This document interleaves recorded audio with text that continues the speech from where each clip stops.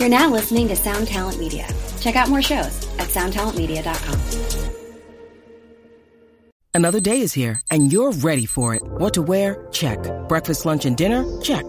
Planning for what's next and how to save for it? That's where Bank of America can help. For your financial to-dos, Bank of America has experts ready to help get you closer to your goals. Get started at one of our local financial centers or 24/7 in our mobile banking app. Find a location near you at bankofamerica.com/talktous. What would you like the power to do? Mobile banking requires downloading the app and is only available for select devices. Message and data rates may apply. Bank of America N.A., member FDIC.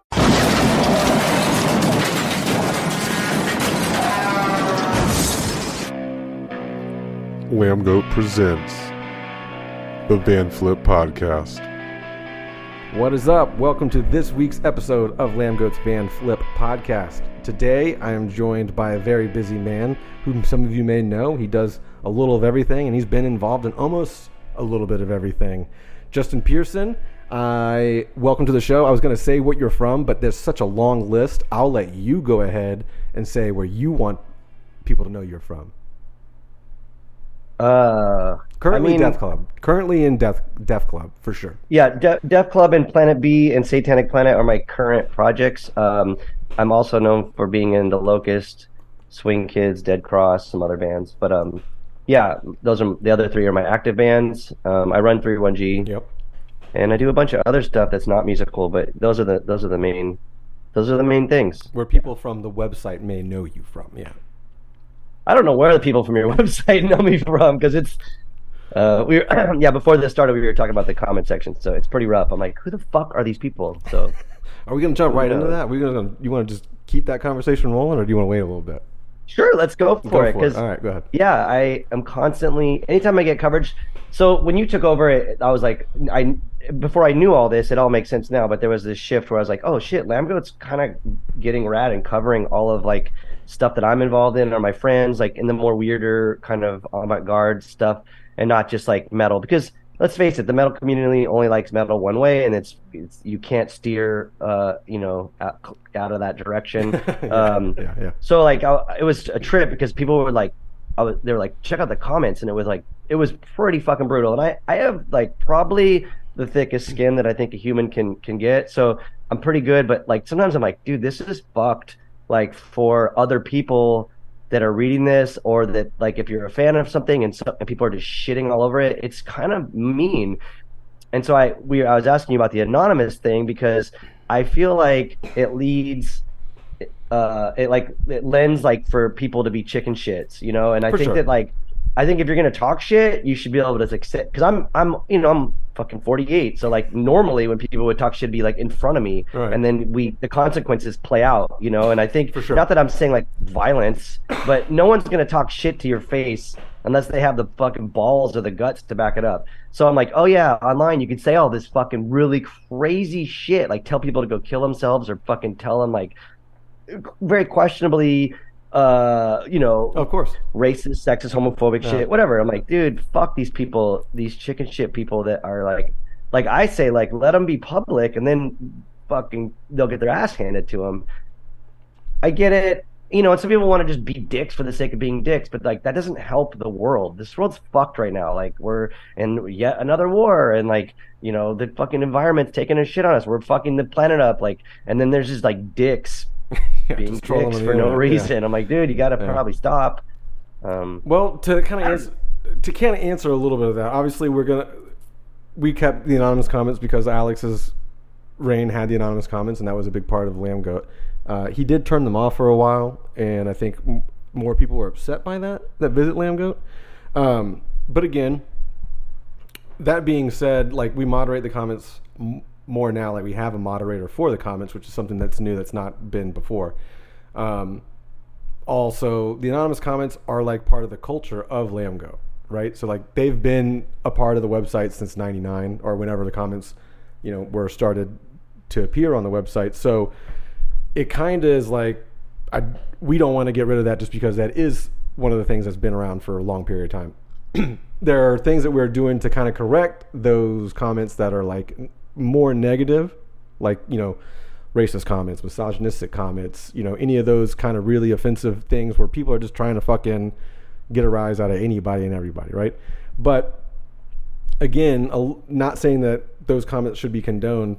There are comments that are part of the culture in Lambgoat. Not saying the racist comments or the misogynistic comments or any of those comments, like the hateful ones, but there is kind of a stigma of how to comment on Lambgoat.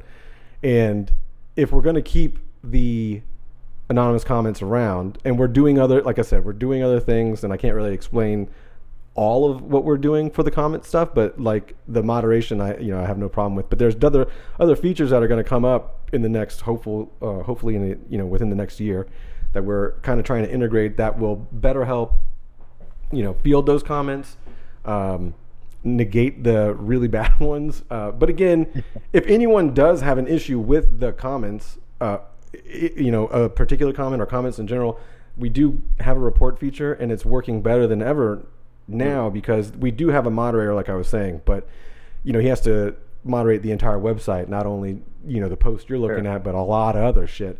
So when people report a comment, it goes right to the top, and then that's looked at almost immediately.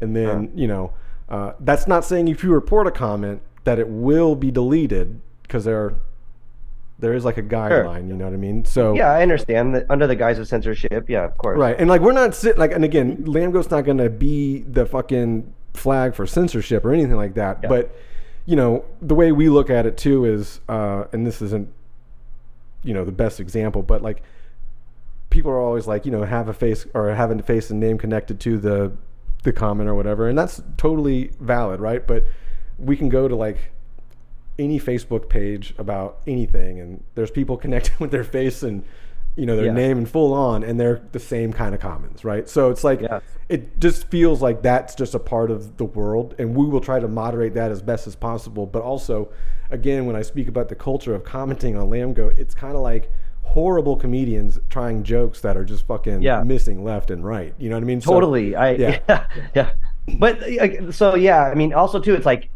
I don't know if it's like multiple people or just one fucking turd. It's really kind of crazy. It's like I don't understand. But the thing is that because you can't tell if it's like one person opposed. No. We can. We can. Oh, you can, but I can't. So I'm like, is this just one asshole? Yeah, and I would like to know how many assholes are talking shit. But there are times when I read it and like, it is. It's funny that you said comedians, because I'm like, dude, like they're like talking shit about me, saying like I live in my mom's basement, and I'm like, oddly enough, we don't have basements in Southern California, but I do have a basement, and I don't live in it because it's my house. And I don't know. It's like that's a stupid old joke that doesn't seem to really work in Southern California. So it's like, oh, joke's on you, dickhead. You know. But I think like the more important thing is like when people are like saying like transphobic shit or things that are like racist shit, whatever, like things that are like kind of harmful to people that maybe don't have the thick skin. Right. No, I get that. But again, to kind of parlay off of what you're saying, that whole like, and I don't want to say like, I'm gonna just focus on what you just mentioned, like the trans stuff, right?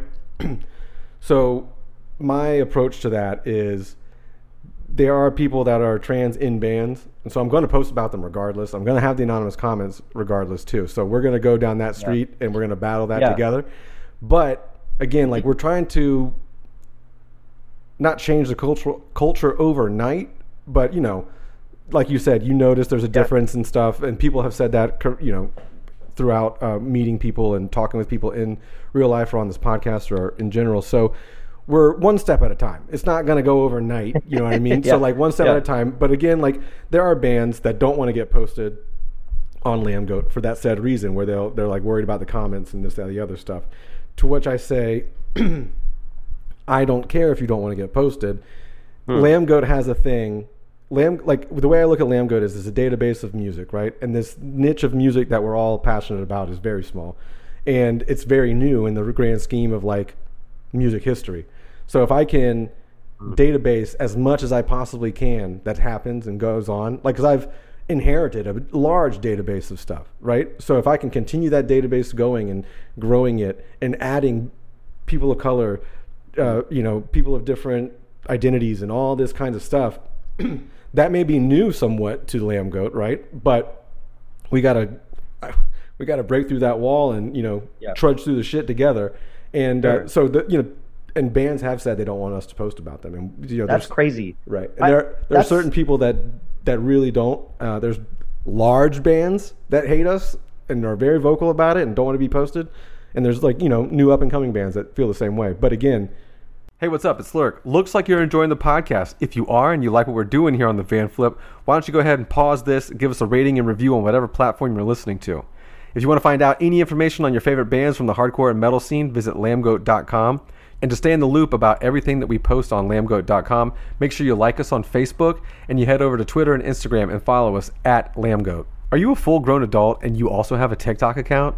Congrats. Follow us on TikTok as well. You can find us under the username lambgoat.com. That's spelled out DOTCOM. Head over to our YouTube channel where we have all of these podcasts in video format plus a lot more content that you should check out. Make sure you hit that subscribe button and you hit that notification bell so you're always alerted when we upload new content. And last but not least, if you want to follow me, Lurk, the host of the show, you can find me on Twitter and Instagram at LurkCity.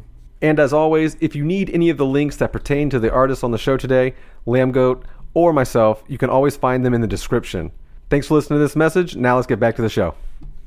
Not to shit on anybody or hurt anyone's feelings, I'm going to do it regardless because there's a duty to the audience, I feel, and there's a duty to the namesake, and there's, we're trying to do more than before. And if we've got to take a bunch of lumps, then we're taking the lumps, Sure. But that's crazy too that like a band, large or small, wouldn't want you to cover it unless you were the one being like, fuck this trans band, blah, blah, blah, blah. But instead you're like, here's this band, and then all the comments happen, and that's what they're against. But that's going to happen either way on any platform. Totally, yeah.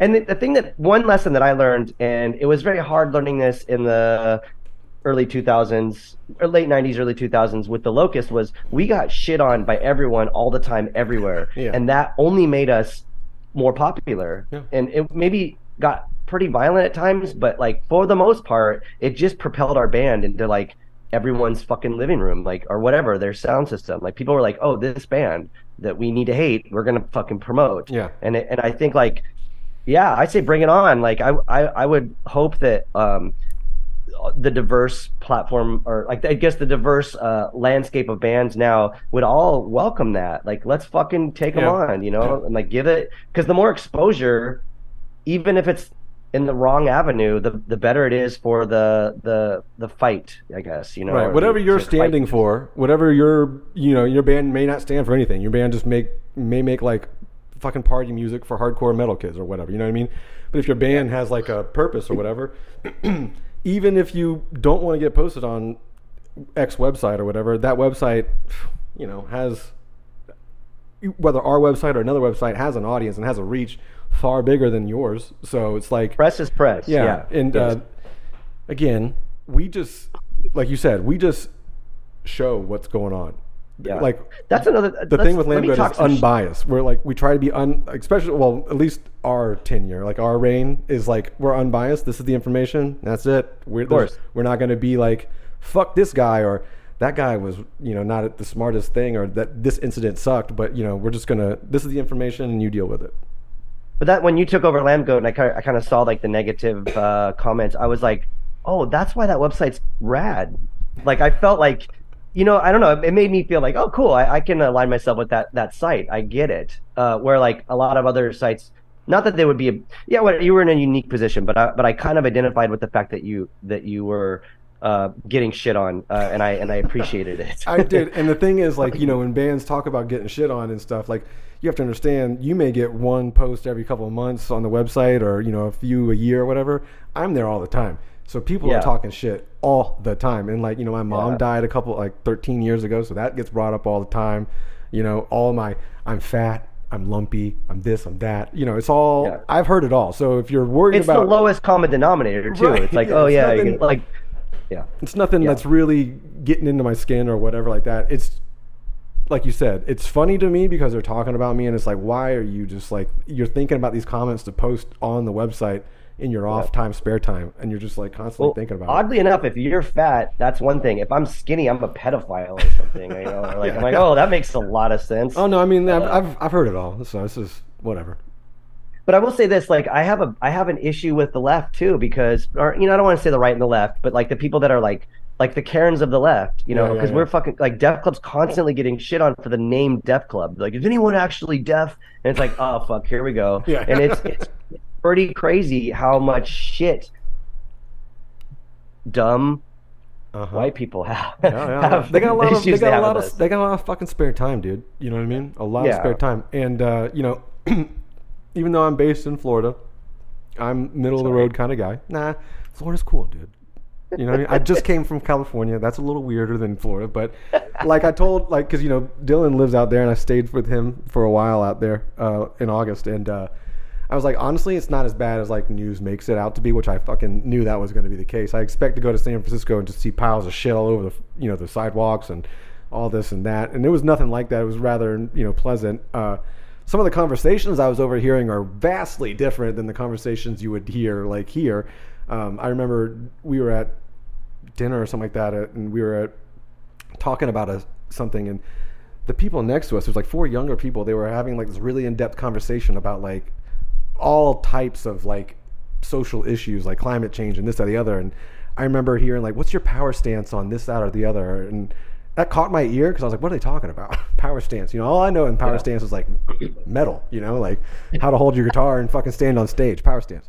So I'm like listening in, and I go, Dylan, they're talking about the world issues, and me and you are talking about Furnace Fest, Andrew WK at Furnace Fest, dude. Like, what the fuck is going? There's a disconnect somewhere, man. Yeah. But yeah, Florida's not as bad. But you know, I'm middle of the road kind of guy, and you know, I lean left and right on different subjects, and two-party system is kind of stupid in my opinion. So whatever. But yeah. Well, I appreciate that. I leaned really like I hate how like there were some comments on the site where people are like, fucking Democrats, or you voted for Obama. I'm like, fucking dude, Democrats are fucking lame. Like, I'm way more left than that shit. Those guys are fucking posers. Fuck all of you, you know? Like, I'm offended because you're saying I'm a fucking Democrat, you know? And I'm like, I'm lefter than motherfucking Obama or whatever, you know? Or you voted for Biden. I'm like, dude, you want to fucking go there? Like, you're such an asshole. It's just the lowest common denominator. Like someone saying you're fat or skinny. It's like, oh, fuck. All right. Well, whatever. It's just let you do your thing. Yeah, and then luckily I feel like out of the group that kind of inherited the lamb goat situation, luckily I have the thickest skin because I don't know if the other dudes, if they were forward facing. And again, I'm like there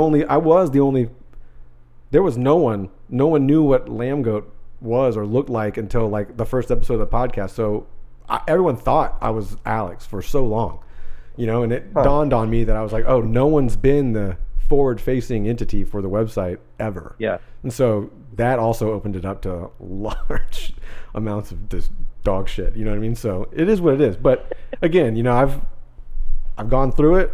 I took over the website even after all that is said and done. So the goals that we have for it and where we want to be is not going to deter us. Well, also, like, at the end of the day, like, we're doing things, like, you're doing all this crazy shit, this huge publication. I play in bands or do whatever. And then it's funny because then there's, like, some dick that we don't know who probably works at fucking Arby's that comes home and, like, just talks a bunch of shit. Yeah, if he has a job. Or she. I don't want to be sexist. If that person. If they have a job, let's say they. Anyhow, like, it's like, oh, yeah, okay, that's cool. You work at fucking Arby's. And you're going to talk a bunch of shit about whatever, you know, it's like, that's cool. No offense to people that work at Arby's, but it's just, that was just an example. I apologize if I offended anyone, but there's that. So yeah, I just trip out. I'm like, they wasted their fucking good time talking shit. Because there's a lot of stuff I don't like, and I can't be bothered to comment on it. Right. Even in my own brain, you know, like, let alone publicly, and take time to like, you know, and that's the thing. And again, with the comments, like, the comments aren't like out and available for everyone to see. You know what I mean? Like, you gotta click into the comment section. So in theory, that's kind of like your TOS, right? Terms of service. Like you're venturing yourself into like the netherworld, you know? So there's things that we kind of like use as like, oh, well, you're kind of going into that knowing what it is. You know what I mean? Yeah. I've been guilty of saying, like, posting links, being like, yo, check out this rad press. You gotta check out the comment section. It's fucking brutal. And then everyone's like, holy shit, you know, I'm like, this is the Wild West or whatever. And I'm like, it is kind of, but, and that's kind of like the allure and attraction of it a little bit. And like, Hold up. I already know. I know what I'm doing. I'm like, yeah, go read this because you're gonna fucking get upset and it'll be amusing or whatever, or something. It'll be something. Yeah. But again, I thank you for having a thick skin and rolling with those punches and understanding what it is. But you've been around the website for quite a long period of time, or you've known of it for some time in your past. But like, these are just internet words, guys. They're not real things. You know what I mean? Like, again, they're really shitty comedians trying shitty jokes, and they miss 95% of the time. But hey, every now and then, someone will post a one-liner, and I'll crack up. You know what I mean? So, me too. I can appreciate a good shit talking, but it's pretty rare. It's like, if you're gonna say like the fat thing or the mom in your mom's basement thing, it's like, that's just so dumb. Yeah. It's like playing a show and someone saying like, play the fast one. It's like, do you know how many times the Locust has heard that, or any band? Yeah. Or play one the drummer knows. It's like, dude, but you know what? Like, if someone just says like, hey, that sounds stupid, then you're like, all right, that's a good heckle. That's simple. You got it.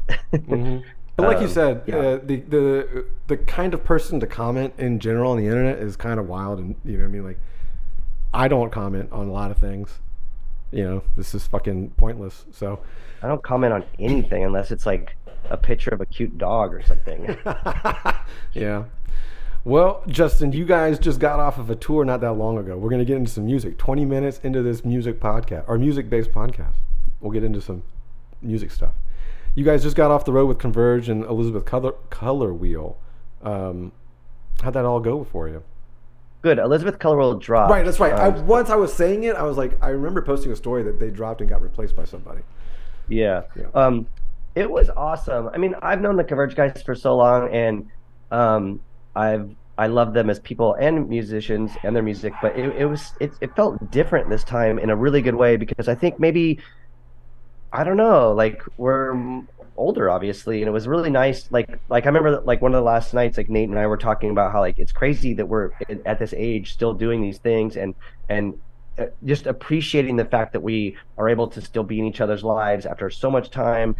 Not to sound too like woo-woo or whatever, but it was just rad. It felt good, because the last time I toured with Converge was with some girls, and it was just a different landscape. We were both younger, but for me personally, I had a different agenda, and it just felt like very sincere, and it felt very much like family, being on tour with them, and it was great. And I love that band, and I think that they are very relevant, and I appreciate them that they recognize Def Club as something to align themselves with, and it was cool. It was a lot of fun. All the shows are great.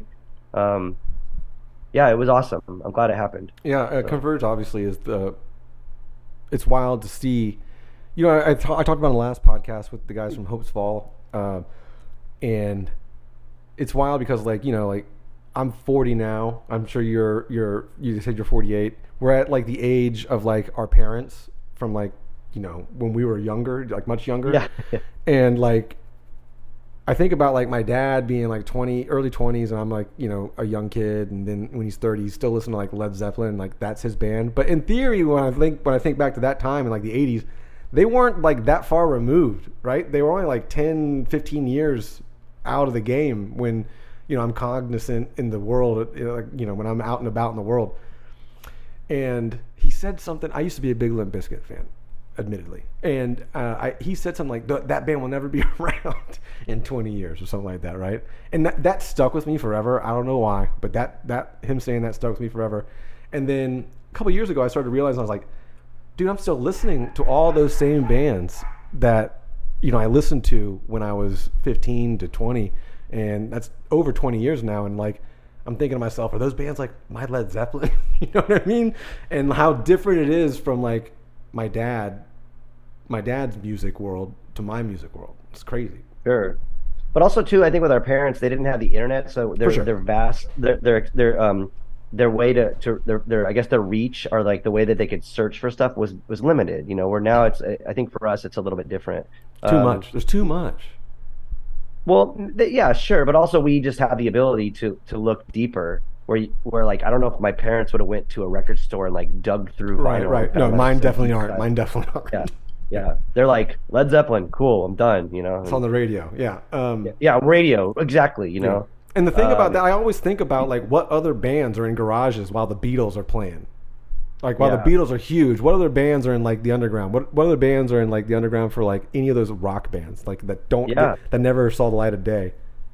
Well, but that's a really good point, because I remember like getting into punk and hardcore through Thrasher, and I think that was like almost equivalent to like a radio, because yeah, I heard on the radio. The things that got me on the path I was like shit, like Ferris Bueller's Day Off had Sig Sig Sputnik and Yellow in it. Like that was like, oh, I'm into that weird synth shit. Or Thrasher magazine with skate rock. If it wasn't for fucking skateboarding, I would never have.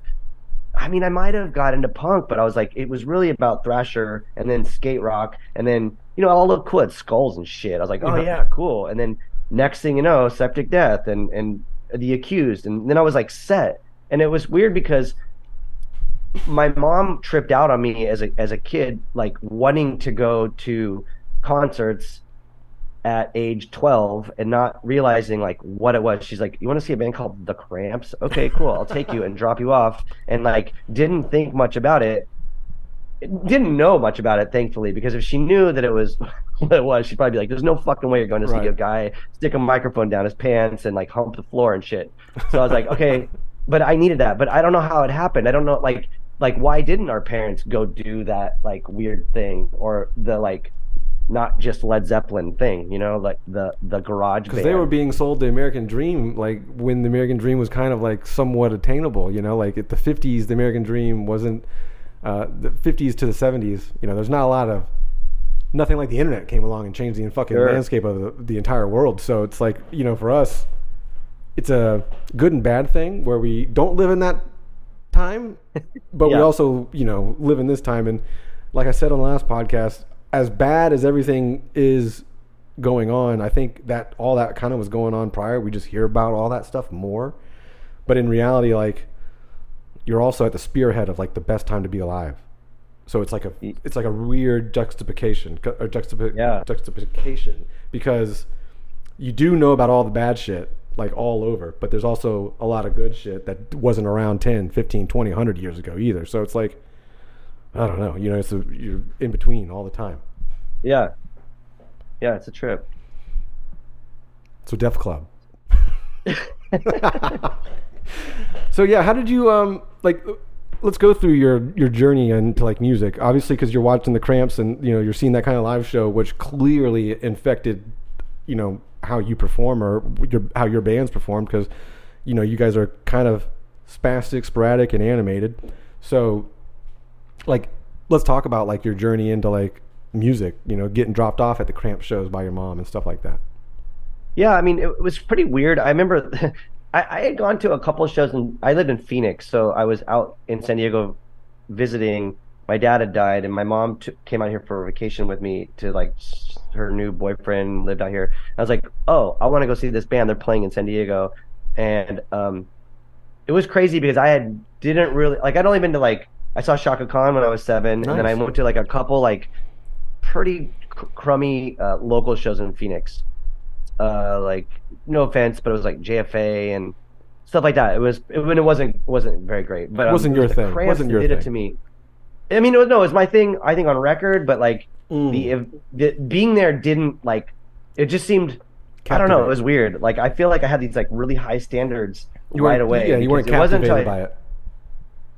Not like I thought I would be. Yeah. Okay. So it was the Cramps though, because there's a lot of things. So one, I remember like going right up to the front and standing next to these huge PA speakers and didn't realize that like I needed ear protection. So like my left ear just got fucked, which goes full circle to Def Club. Yeah. So my left ear got super fucked because I remember the next day being like, I feel weird. Like I felt like, like my equilibrium was off. I did not know. I was 12. I didn't understand the science of like, oh, don't stand like 5 inches from this PA speaker for the whole set.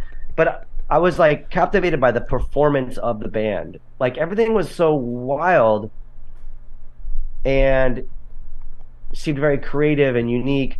And then I met them that night, and that was the other thing where I was like, oh shit, you guys are like, regular people, weirdo regular people that like were very kind to me and very welcoming to this like 12-year-old kid. And it just changed a lot of stuff.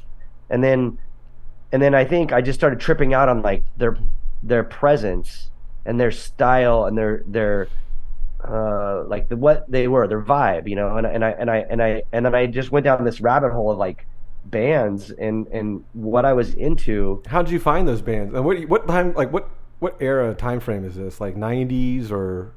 It's late 80s. Like, well, the late 80s is when I really got into music, and I think I already kind of liked music. You know, I remember like hearing like Styx, Mr. Roboto, and I fucking loved Van Halen 1984. It was like there was a lot of shit that I was like already into, really like appreciative of music stuff. But it wasn't, you know, like when you see, like for me, when I would see Van Halen in 1984, so that was, what was I, 9? It was fine, but it was really hard for me to like connect on a personal level. Like I would see these dudes in these like huge arenas, and I was okay, it was cool, but like it wasn't until like I saw the Cramps where I was like, oh, this is obtainable. This is like, I felt like I was part of the event, which goes into like, you know, punk and hardcore. Was it the size of the room that you were in, maybe? Because like obviously Van Halen's playing a much bigger room. It could be that, but I still felt like I'm in the audience and there's the band. But then I was like, oh, this is shifted. Like I can just go meet the band. Oh yeah, and okay. Like, and then it was almost immediately after that I was going to local shows and seeing local bands and meeting people that were in bands. I don't know, there's so many things that changed the trajectory of how I perceive things. So I don't know if I was actually in my first band yet, but I remember there's this footage of there's a Fugazi show on online somewhere, and Pitchfork played, which is John Reese from Drive By Jehu's other band. And John Reese is like outside and he's like doing his shtick. I don't know if you know John. He's very like charismatic, and he's like, we're at the Fugazi show. We're going to interview these young punkers. And he like goes, and like me and Jose Palafox, some Swing Kids, and our friend Charlie Clayton was standing there, and he comes over to like interview us. It was weird. And it was like, oh shit, like we know this guy, John Reese. He's in this cool ass band who's opening he's in Pitchfork opening for Fugazi, and he's like treating us like a human being and like recognizing us. And we were so psyched to be on this video. And then we went in and saw Fugazi. And for me, it was like seeing like, so what, this is probably like, I mean, this is like 88 or 89. I think it was 88, maybe, but maybe 89. I don't know. Seeing Fugazi was like all the quintessential shithead punkers were there, you know, and you know, they were there because Ian was in Minor Threat, and that's fine. But they were like being fuckheads, you know, and like at one point, Ian stopped the set or the song and was like, called this guy out, and maybe he didn't stop the set. Okay, sorry, I'm confusing the show. Some guy keeps yelling in between the songs, play a fucking Minor Threat song or what, I don't know. He might have said a certain one, but play Minor Threat. And I remember Ian just being like, hey, fuck you, go home and listen to Minor Threat on your record player. And he's like told the guy to leave, and he said, give him his $5 and just go home. And I was like, holy shit, that guy could be in a band and treat the fans like that. That's awesome. And I was like, this is really, really cool that he can like hold their fans accountable for something, you know, whatever that is. The lack of respect that the audience has for them, not that he needs to be respected because he's Ian MacKaye or he's in the headlining band, but just be fucking chill to everyone. Like, don't be a dick. And they're playing Fugazi. It's Fugazi songs. They're not going to play Minor Threat, so just fuck off. And I was like, oh, that's rad that he just talked shit to that guy that paid to see him. And that really changed. That stuck with me. And I was like, all right, this is cool shit. I'm down. And then we started our first band, and yeah, it was all kind of went from there. But there's a lot of like little milestones I think that kind of influenced me along the way. I don't know. How'd you get into like the more spastic, crazier style of metal and hardcore? Well, I would say like I was obsessed with Septic Death. Okay. From the skate rock comp. It was weird because I was like into the Cramps and stuff, and like, you know, the Misfits, and I like Earth AD a lot out of the Misfits, but it was when I heard Septic Death's Thaw, that song Thaw, I was like, fuck, this is wild shit. And then I just got into like Sore Throat and obviously like Napalm Death, and then kind of ventured into like Carcass and whatever, and not that that's spastic, but it's like faster blast beat stuff, Yeah, and I was obsessed with like blast beats and just weird, abrasive songwriting, I guess. And then I tripped out on like Infest and Crossed Out. Crossed Out was the jam, and it was like, oh shit, you can write totally absurd music that's fully brutal and also has tons of hooks and like call it music. Like this is great. My mind is fucked up and I completely can like understand this. So it was a trip. So I mean, I was like 15, I think, when I first saw Crossed Out in my first band, and but that was like really, really informative to me to hear these very short songs that were just absurdly written. Yeah. And then the aesthetics of it, like seeing Crossed Out as a kid was like seeing a fucking serial killer, on stage. And then off stage, you're like, oh, you're super cool, and you guys are treating me normal and not murdering me. So I was like, oh, there's like an aspect, because as a kid, I was thinking metal was like scary and spooky and like, I don't know, whatever like fucking metal stuff people do. And I was like, these guys just look like they're gonna go change your oil and stab you in the neck, and I was like, that's fucking rad. That's like fully really the actual real scary shit. So I don't know. And then again, like earlier we had mentioned like people's influences, and I think influences are always more important non-musical. Yeah. People are like, what's your musical influences? And I'm like, well, and I'll name up all this shit that's not musical, and I think that's before we jump into that, because I want to get I want to get into that too, like we talked about off camera. But one thing I want to ask you is like, was there a person in your life that kind of showed you that path, or did you just like dumb luck find it yourself? Did you have like a family member, friend, or an older person that a guy at the record store was telling you to like, hey, check this album out? Like how did you get that journey started? Like how'd you find the Cramps? Yeah, well, okay, so for one, I remember like I think I'll go ahead and just give it all a Thrasher. I think that was like the big thing, because I was really into skateboarding before I got into like quote unquote punk. I was into like weird art and weird music. Again, predating my skateboarding obsession was seeing that movie Ferris Bueller's Day Off and being obsessed with Sig Sig Sputnik. I was like, what the fuck is that music? This is so wild.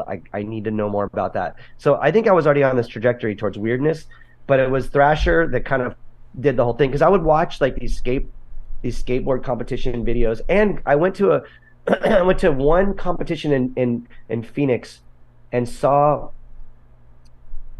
I can't remember if it was Lance Mountain or Mark Gonzalez, but one of them, it's probably Lance Mountain, had a Sam Hain sticker on his hat, his helmet, and I was like, and I just couldn't figure out what it was, and I was like, what is that skull thing? It's so cool. And it was that, just like a little nugget, here's this thing, this code, and then I was, that like got me into it. But I would go to this record store, it's a chain in Phoenix, called Zia, and there were older people there. They were probably 18. They seemed fucking way older than me, and they were like kind of like getting me hip to shit, because I remember finding that Sam Hain sticker and being like, what is this? Can you please can you give me the code? Can you help me decipher this code? What is this? I saw this on Lance Mountain's helmet. And then it was like figuring that out. And then next to the Sam Hain sticker was like the birthday party. What the fuck is this? And they're like, oh. So then it was just like, they kind of helped me out. But with that being said, all of these things that were helping me, Lance Mountain, Zia Records employees, I had my parents, mainly my dad, who was like an alcoholic. He was abusive to my mom. He was like, oh, if you're into punk, you're going to become a heroin addict just like Sid Vicious. And I was like, what? Like, I'm like, I don't think I want to do heroin. And I'm like, you beat up my mom, and you think I'm a fucking asshole because I won't play tennis and I don't like girls, or whatever it was that he was like rude. I just want to skateboard. I think I should like this punk stuff. Like, if you think it's bad, I'm gonna kind of like it. And I remember him like destroying some of my tapes and getting really mad about Misfits, Angel Fuck, and I don't know, Cramps, like Goo Goo Muck. And I was like, dude, you're so lame. Like, I've seen you cheat on my dad. Like, you passed out on the toilet wasted. Like, you fucking wrecked the car. Like, I think I can like this weird shit. Yeah. So fuck you. And then it was like, so that was a big thing. Like, my parents saying like, this is bad. I'm like, oh, okay. That's now good. I'm going that way now. I'm going right down that hole. Yeah. Yeah. Joke's on him. I do trip out. I wonder if he was around. It'd be like, oh, look what you did. I don't know. Yeah. But look at me now. yeah. When does the breakdancing come in? Oh, I already did. I already went through all that. Okay. Yeah. So that was precursor to all the skateboarding and stuff too, because man, I was like 8 when that happened, and I remember seeing breaking in the movie theater, and people were breakdancing in the aisles and shit, and like that was. I mean, so like that's an okay. Let's go back to when I discovered 6 Sputnik, because I feel like a lot of that early breakdancing stuff, like on Tommy Boy Records, like there was some of that weird like electro pop, hip hop stuff happening, where it was like I was just really. I mean, I think as any like young, child, like hearing laser sounds and shit, I was like, whoa, it's like robots or fucking Star Wars. That's cool, like musically. I was already into that, and then breakdancing was just cool as fuck. But in Phoenix, there was like the breakdance heavy metal crossover thing, which was kind of weird because there's a lot of heshers and stuff there. And in the 80s, I'd go to these like breakdance competitions at Chuck E. Cheese, and there was like all these heshers, I don't know why, and then all the breakers, but they'd all like get along and just. So I was into metal. I loved Ozzy and Iron Maiden and shit like that. Twisted Sister and all that stuff, but then I really also loved all the breakdance stuff, and I loved a lot of the weird hip hop. I loved regular hip hop, but I was, obviously like Run DMC and Beastie Boys, but like earlier than that. But like the weird electronic shit was like kind of my jam. So I think those are, if you think about it, that electronic kind of stuff and the metal stuff merged almost makes the Locust in my brain. So it's weird because I also came from that background too. I mean, I had a different journey than you, but it definitely came from like I grew up listening to whatever my parents had on the radio or whatever they were going on. So that's like how I got into music. Michael Jackson and fucking You Can Call Me Al. That song was so fucking huge for me back when I was a kid. That Paul Simon You Can Call Me Al song, because Chevy Chase was in it. And I mean, it was Chevy Chase. Yeah, I loved Chevy from like the National Lampoon stuff as a child, and like the Christmas Vacation was like a movie we always watched. So when that fucking song came out, I was like, oh, he's in that band? And he's not, but I was a kid, so I didn't know. But so music was really big for me, and then when I started finding my own music, it was more like rap and hip hop, early '90s rap and hip hop, because I was watching like MTV or BET or VH1, because all those stations at the time played a mix of music. Well, not BET, it was more centric to black entertainment, like the channels would say, but like VH1 and MTV even VH1 would play hip hop back in the day. So I would like watch that, got into breakdancing.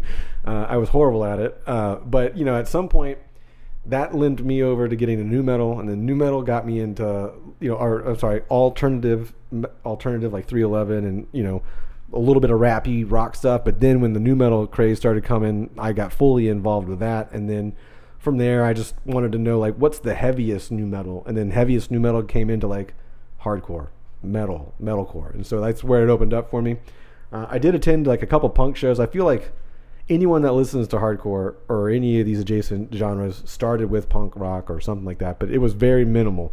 I had like maybe a year where I was listening to punk rock, and then I moved right on, found other things, but then I just fell down a rabbit hole. And like I said earlier, you ruin your life listening to hardcore and metal, because I think like the people that listen to hardcore and metal, at least like more underground metal, right? Because metal's so huge.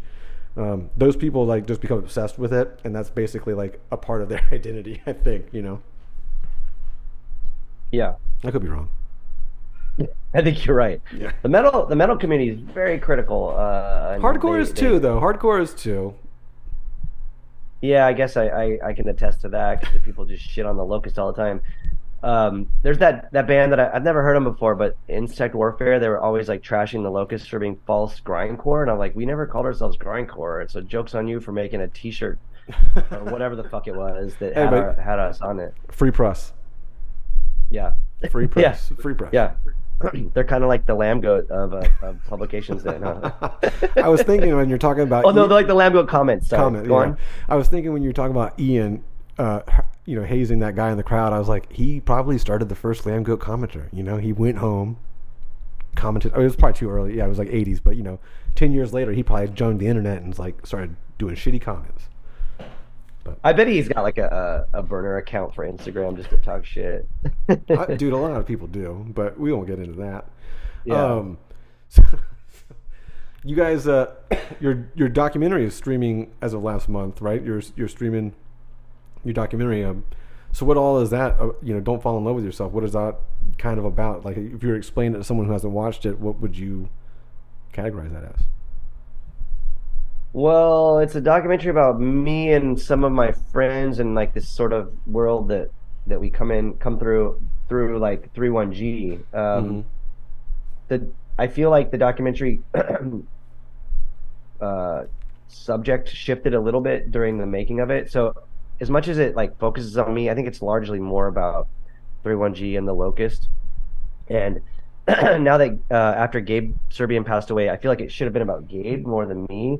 But I see what it is, and I recognize it. And I would say it's just a weird documentary that is about me, which is also very weird. I don't know if I'm like it's warranted for me to have that, but I appreciate it. And it's crazy because I've been to a few of the screenings, and like there are some people that were like, I had no idea what this was or who you were, and this is, and they got something from it. It wasn't like only made for the weirdos that like the Locust. Like this was like, these like normal like suburban Christian moms or whoever, I mean, it's been like the whole spectrum of people are like, what the fuck? I had no idea who you were, and this is some crazy shit. So I think the director John Nix did a great job in delivering the message or making the story, and I think that it like has resonated with people very, very well.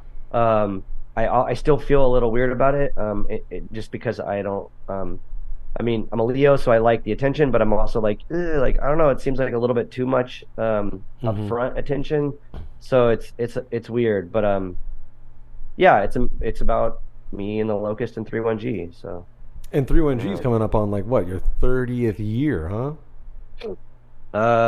Yes. Fucking A, yeah, that's weird. Yeah. Not to throw it out there on you, but yeah.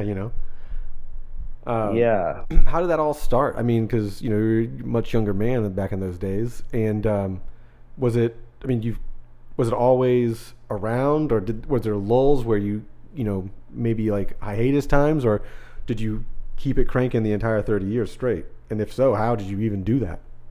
Yeah, there was no lulls or like full cranking. I mean, it was kind of like and there was like a lot of things where I had to adjust in real time and figure out what to do. And there's a lot of times where I'm like, fuck this.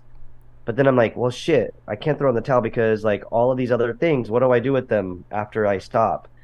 Like when another label that I worked with a lot was GSL. When GSL folded, like all of the Locust stuff just came back to us to do with what we wanted. So I kept thinking, like, if 31G folds, like, what am I going to do with all the bands that I'm on? It's one thing to be like, here, take your shit, bands, but then I'm like, what about my own shit? Like, what am I gonna do? So but yeah, 31G started kind of out of necessity because I was dealing with like subpar labels that were like fucking around and not paying, or like doing weird shit like making merch without asking, or changing the record cover art, like just kind of whack ass shit. And I was like, this sucks. I'm going to just do that, but better. And if I fuck up, I can criticize myself and correct it. And so I immediately found a way to get through the navigating through how to start a business. And I still am learning because I'm not very business savvy. So like, for instance, when I'm on tour with Def Club and Brian doesn't want to do merch, it falls on me. And I'm like, dude, you do not want me to do merch because I just give shit away. And it's even right now, like, the last podcast I did, it was with someone from that band Z's, who I love, and they're on 31G. But I was like, those records didn't sell. So anyone listening to this podcast, message me and I'll fucking send you a free Z's record. Yeah. So I mean, that's like not the best business practice, but it also helped me see how many people are actually paying attention because they got a free record out of it. But like I just I think there's ethical capitalism. I identify with aspects of. I'm glad you're saying this. Go ahead. Yeah, I think there's ethical. See, cause I feel like I'm on paper I would be an anarchist or a socialist, and capitalism doesn't really mesh with those too well. But I think there is ethical capitalism. I also think humans are just fucked at this point. But there is a way to navigate elements of capitalism and be ethical, and I for survival purposes, to create art and so on and so forth, which are not that my art is something, or art that I'm part of is like this big deal, but like It is to art certain people, though. You know what I mean? Like, that's the thing about you guys in bands and stuff like that, and that is very humble of you to say. But like I was just talking with Hope Fall guys, like they didn't realize that, you know, they hadn't been around for years, and they teased it, and then everyone lost their shit. So it's like people do, like, and I'm sure like if, you know, like the Locust, you guys did the Brain Dead collaborative release or whatever, and like I bought one, you know what I mean? So it's like, Yeah. you know, and I hadn't seen the Locust probably. I don't know if I ever saw the Locust. I definitely remember vividly like whatever Hellfest DVD you guys were on, and I was like, what the fuck is that? I remember It was terrible. Well, no, I mean, I Sorry. remember seeing it, and I was just like going, what is that? And No, it was terrible. yeah, did you guys ever come to Jacksonville by chance? Yeah, we played Jack Rabbits or something like that. Okay, yeah, that's still We played around. a few. We played a few places there. The Imperial is probably where if I saw you, it'd probably be at the Imperial. Okay, yeah, I don't remember what the name of it was, but we've been there a few times. Very violent. What were we talking? Oh, so yeah, but I don't know. I don't ever know if it's like a bit. What I do, I don't think is like that big of a deal on a huge spectrum. Right, on the grand Like, I scale. do get people saying like, "You saved my life," and I'm like, "Fuck, that's wild. That wasn't my intention," but I'm really glad that happened. You Yeah. know, and that's like so much wealth in the, you know, hearing someone say that. Yeah. Like, I'm very grateful for that. But But in order for you to continue to do your thing, you have to have the ethical capitalism to fund, you know, whatever it is. Because a lot of things that we talk about on this podcast, like we talked about prior, and we'll get into your yoga and dog stuff that we had mentioned earlier. But you know, a lot of this is like, I'd like to show the world or fan base, because, you know, I was also guilty of this early on when I was younger. Like, you see a band, and in your example, I'll use Van Halen, right? So you'll see like Van Halen, and you'll have that early on. You'll see bands like Van Halen in your youth, in your musical journey, right? You'll see these like bigger bands, and then you'll fall down the cracks, hopefully to more underground indie bands. But like for me, I saw these rock stars, quote unquote, right? And I started going to shows that are much smaller in, you know, our little area of the woods, and I still thought the same thing. Like, oh, these are rock stars. They're signed to a record label, right?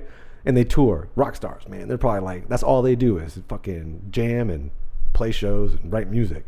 And that was so far from the case, or, you know, par from the course. There are some bands in our world that can do that, but most, you know, don't. So where was I going with this? Ethical capitalism. Yes, that's where we're going. So there does have to be like some kind of, you know, transaction between artist and the people ingesting the art, whatever it is. And like you, I also have issues with capitalism, but in the long run, it's like, how else can the artist maintain, or how else can anything really go on in a world that seems to just be more bland and all manufactured, and just, you know, kind of more of a consumer capitalism type situation, where it's just like, buy this new cool thing, or you really need this thing, and it's less more so on like arts and art-based kind of, you know, commerce. That is a very good observation, but also the fact that like people are just shitting on the planet Yeah, true. for like, man, okay, so like, not to bring Ian back into the fold, but I really do feel like Fugazi is a good moral compass for a band. Maybe if you're not into their music, that's one thing, but the way they worked as a band is very informative for me, at least. And even in later years, I remember like, this has like been, I think, probably 10 years or maybe 8 years, something, where like Coachella kept saying like, we want Fugazi to play, and they offered him like $10 million, I don't know, fucking whatever amount of dollars. And I remember Ian saying like, maybe it wasn't 10 million, maybe it was just a 1 million, I don't know. But You still, know, a lot of money, that's more than I insane. have. Yeah, that's insane. But they said like, Ian said, oh no, there's no way. The next time Fugazi plays, it'll be for free in DC. And I was like, dude, that's the fucking shit, man. Like, just that's such a boss move, and I really appreciate that. And yeah, sure, Ian is at the financial place where he can say that, where like, it would take a lot to pry me away from an offer of $1 million. Of course, as it should. Yeah, and not that I'm not moral or ethical about my decisions, but I'm not financially stable enough to be like, that's cool. But with that being said, I have a different perspective on, like, if I got $1 million, I wouldn't say unethically, because I don't really have an issue playing Coachella. I've done it, and it was fucking a couple $100 or whatever. But like, I'll still play it, you know. But if someone's like, hey, you know, would Def Club play? I mean, Def Club could play Coachella for fucking $20 probably. But if they were to say like something, I'd be like, yes, and that $1 million would translate into something far better, bigger, far different. Yeah. So there's that. But I think that, like, when I trip out on like seeing bands that make merch that's like sweatshop, you know, shirts. Maybe they don't give a fuck, but like, oh, you don't want to spend the extra dollar on the shirt, but you'd rather just save $1 and have some fucking little kid in you know, Afghanistan put your garment together, or wherever it's fucking made, you know. And so I trip out on like just the little things, like the way you. I mean, fucking Fugazi didn't even have shirts. That seems like a pretty crazy thing in itself, you know. So there's little things. There's so many things. I mean, I still wrestle with like making vinyl. It's not a great thing for the planet to have that extra plastic, but it's not throwaway plastic. It's not a water bottle that you're going to toss in the trash. It's on a fucking shelf that you're going to probably keep for the rest of your life, and that will like. This is my my retirement right here. You know, all this sell shit. That out. I don't have a retirement fund, but I'll sell my test pressings and probably be able to fucking put myself in a hospice or whatever. So, you know, at least you're planning ahead. You're planning ahead, Justin. That's good. That's good. The ethical capitalism has made its way into my brain. It's burrowed in there. So I do constantly think about like what my motivation is and where I gather things and how I put them out into the world. So yeah, that's good. Who is Justin outside of music and the bands and the label? I don't know. Those do define me quite a bit. Yeah, I figured. What are your interests outside of those things? I mean, granted, I know a lot of your time probably is wrapped up in those projects. Yeah, and it all like is encompassing to me, you know, in a sense. And I realize like my ability to reach people through music also helps me communicate other things that I am passionate about. You know, I mean, like a lot of like social justice and activist work has tied into it. I mean, for like a long time when the Locust and Some Girls were on tour, we'd always have Planned Parenthood come out and table our shows. Those are really important elements, I think, beyond music that kind of tied in. Or like, I don't know, whatever, like my reach on let's say like something stupid like Facebook, and they're like, you know how Facebook does that thing like, what's your birthday, blah blah blah, fundraiser, and I'm like, I don't know, like I'll donate to this Border Angels, that like people to help the immigrants crossing the border, or like a Cocker Spaniel rescue, or fucking whatever, you know. Like I feel like my reach through music helps me with the things that I'm passionate about that are non-musical, and it's all kind of encompassing to some extent. So what's your free time spent on? My free time is usually hanging out with my dog and doing yoga. Those are the two main things that I do, because my free time also is like, I'm going to go to the studio and we're going to work on another record or another song or the next episode of this podcast or whatever the things are that I do. I'm constantly, my free time is like when people be like, I want to binge watch this blah, blah, blah on Netflix. And I'm like, well, I could go and I could work on this really cool project at the studio. And like, that's kind of radder than watching, I don't even know what fucking show. I'm not going to name off some shows, but you know what I'm saying? Like, any show, Netflix, Hulu, cable TV. Yeah, I am a sucker for the Star Wars spin-off shows, which all are sucking pretty fucking bad. Talking about like the new ones, like Mandalorian type stuff, or like just any kind of Clone Wars cartoon thing. Mandalorian was good, but then there's like a new one that's happening right now that is dog shit, and I'm like, I'll watch it because I'm like, there's a little hope that there'll be something, and it's like, nope, that sucks. I kind of gave up on them after the trilogy, the original feel like trilogy. I should fucking give up, man. But I saw Star Wars in the movie theater in 1977. I was 2.5. It's my earliest memory I have of being alive on this planet, and it was crazy that I can remember it. I was with my dad, and I remember being in the front row. Everything was sold out except the front row, and I was so little, and I was just like, whoa, fucking freaking out. Yeah. So, yeah, I don't know. I do whatever. Like, yeah, whatever presents itself, I do it. What kind of dog is it? Free time. What kind of dog you have? Cocker Spaniel?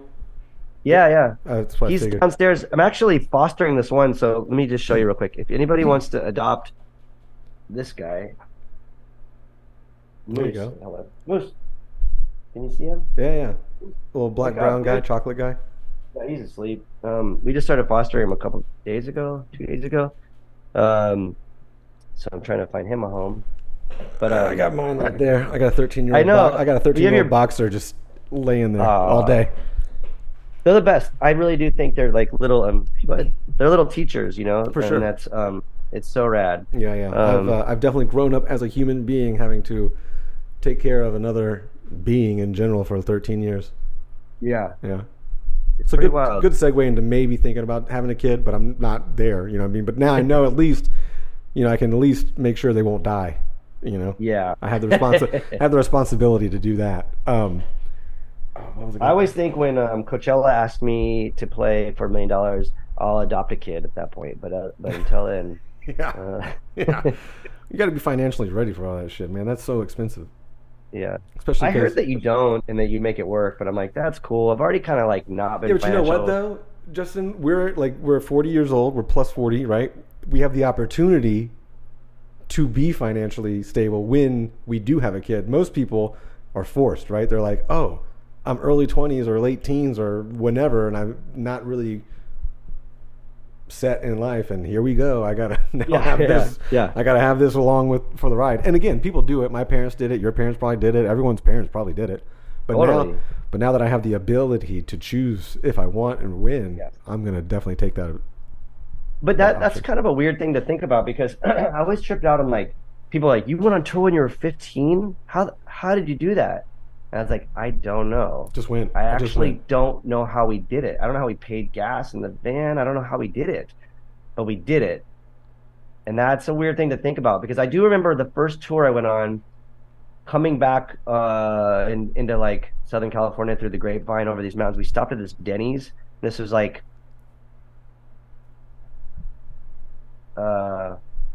what year would this be? 90. It was 90, I guess. And I remember we were like, this is crazy as shit. It was a bunch of us, and we were broke, and we were eating at Denny's, and we didn't have enough to pay our bill.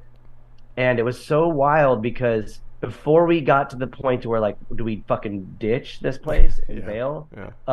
The waitress came up and said, hey, this woman at the counter over there wants to cover your bill, so it's on her. And then we look over, and this little old lady waves to us, and I was like, what the fuck just happened? And so we went over there, and she's like, you guys look wild. Yeah. You guys look so wild. And I thought I'd buy you breakfast. You're just like, fuck, thank you. That's insane. Because otherwise we were going to be ditching. Yeah. You really helped out Denny's today. It was Or IHOP, whatever the hell you said.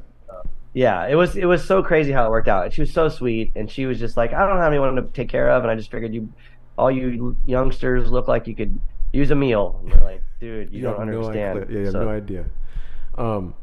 So back then we probably looked fucked, like in 90, like with green hair and shit and a mohawk or whatever the fuck we had. Like she's probably like, fuck these guys. Most people were like, fuck these guys, except her. Yeah. So. You were talking about like a violent show and stuff like that earlier, or you mentioned it. My curiosity always, when I speak to people in bands, especially like bands that sometimes have mosh parts or can have violent, shows or crowds. I'm like right now, currently in my age, I am stuck between liking moshing and not liking moshing. Like, I like to be around it, I like to see it and all that stuff. I don't do it anymore, but also part of me is like, the kids that are moshing these days are like fucking going above and beyond, trying to like murder everybody, it feels like. Whereas before, like I think back to like the AFI video where they had like the kids moshing in the gym floor or something like that, and everyone had ample room. You had ample room to do your ninja fighting, and now it's like the ninja fighting just is like This is a stupid reference, but like Beyblades are like the things where you would spin and the little ring, and they would hit each other and bang, bang, bang, bang, bang, and one would fly out of the ring eventually. Like something like that. That's what it's like in the pit now. All these fucking ninjas are just like hitting each other, banging off of it, and like hitting the wall and crowd killing. Crowd killing's gotten super huge these days, which doesn't make sense to me. I hated it back then. You know what I mean? I like moshing, but hated crowd killing. So that's a term, crowd killing. Oh God, yeah. That's where you like would run from one side of the pit to the other, and you fucking you jump and throw your fucking hand back, and you hit someone 3 rows back, or you purposely kind of like quote unquote somewhat target somebody. That's kind of like a crowd kill. But yeah, that sounds stupid.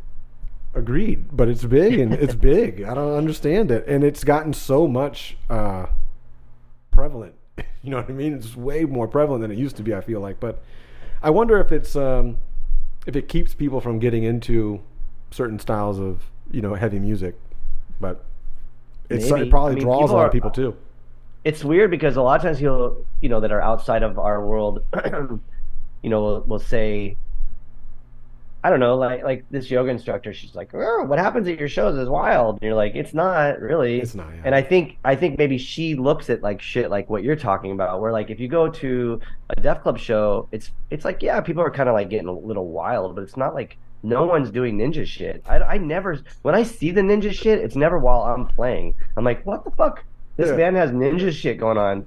And it looks pretty silly, but it is what it is. But I don't know, like I remember tripping out. Like I had this perception of Converge, and like when Some Girls toured with Converge, it was we were very. Some Girls were interesting because we would write a song and we'd be like, all right, mosh part, instead of doing it 4, do it 1, and then stop the song. So like people be like, yeah, mosh, and then you stop after 1, and you're like, what the fuck? And then just that's like what we're into. Like that's funny to us, or like interesting. But when we went on, I had this like perception of Converge and how people were, a little bit, their fans were violent. But I remember seeing Converge and right after, I guess it was like right after I don't remember what year it was, after the pandemic opened or stopped or whatever. Mm-hmm. It's funny, I have COVID right now, actually, for my first time. So it's funny when the pandemic stopped, even though I have COVID. I remember seeing them in Austin, and I thought like.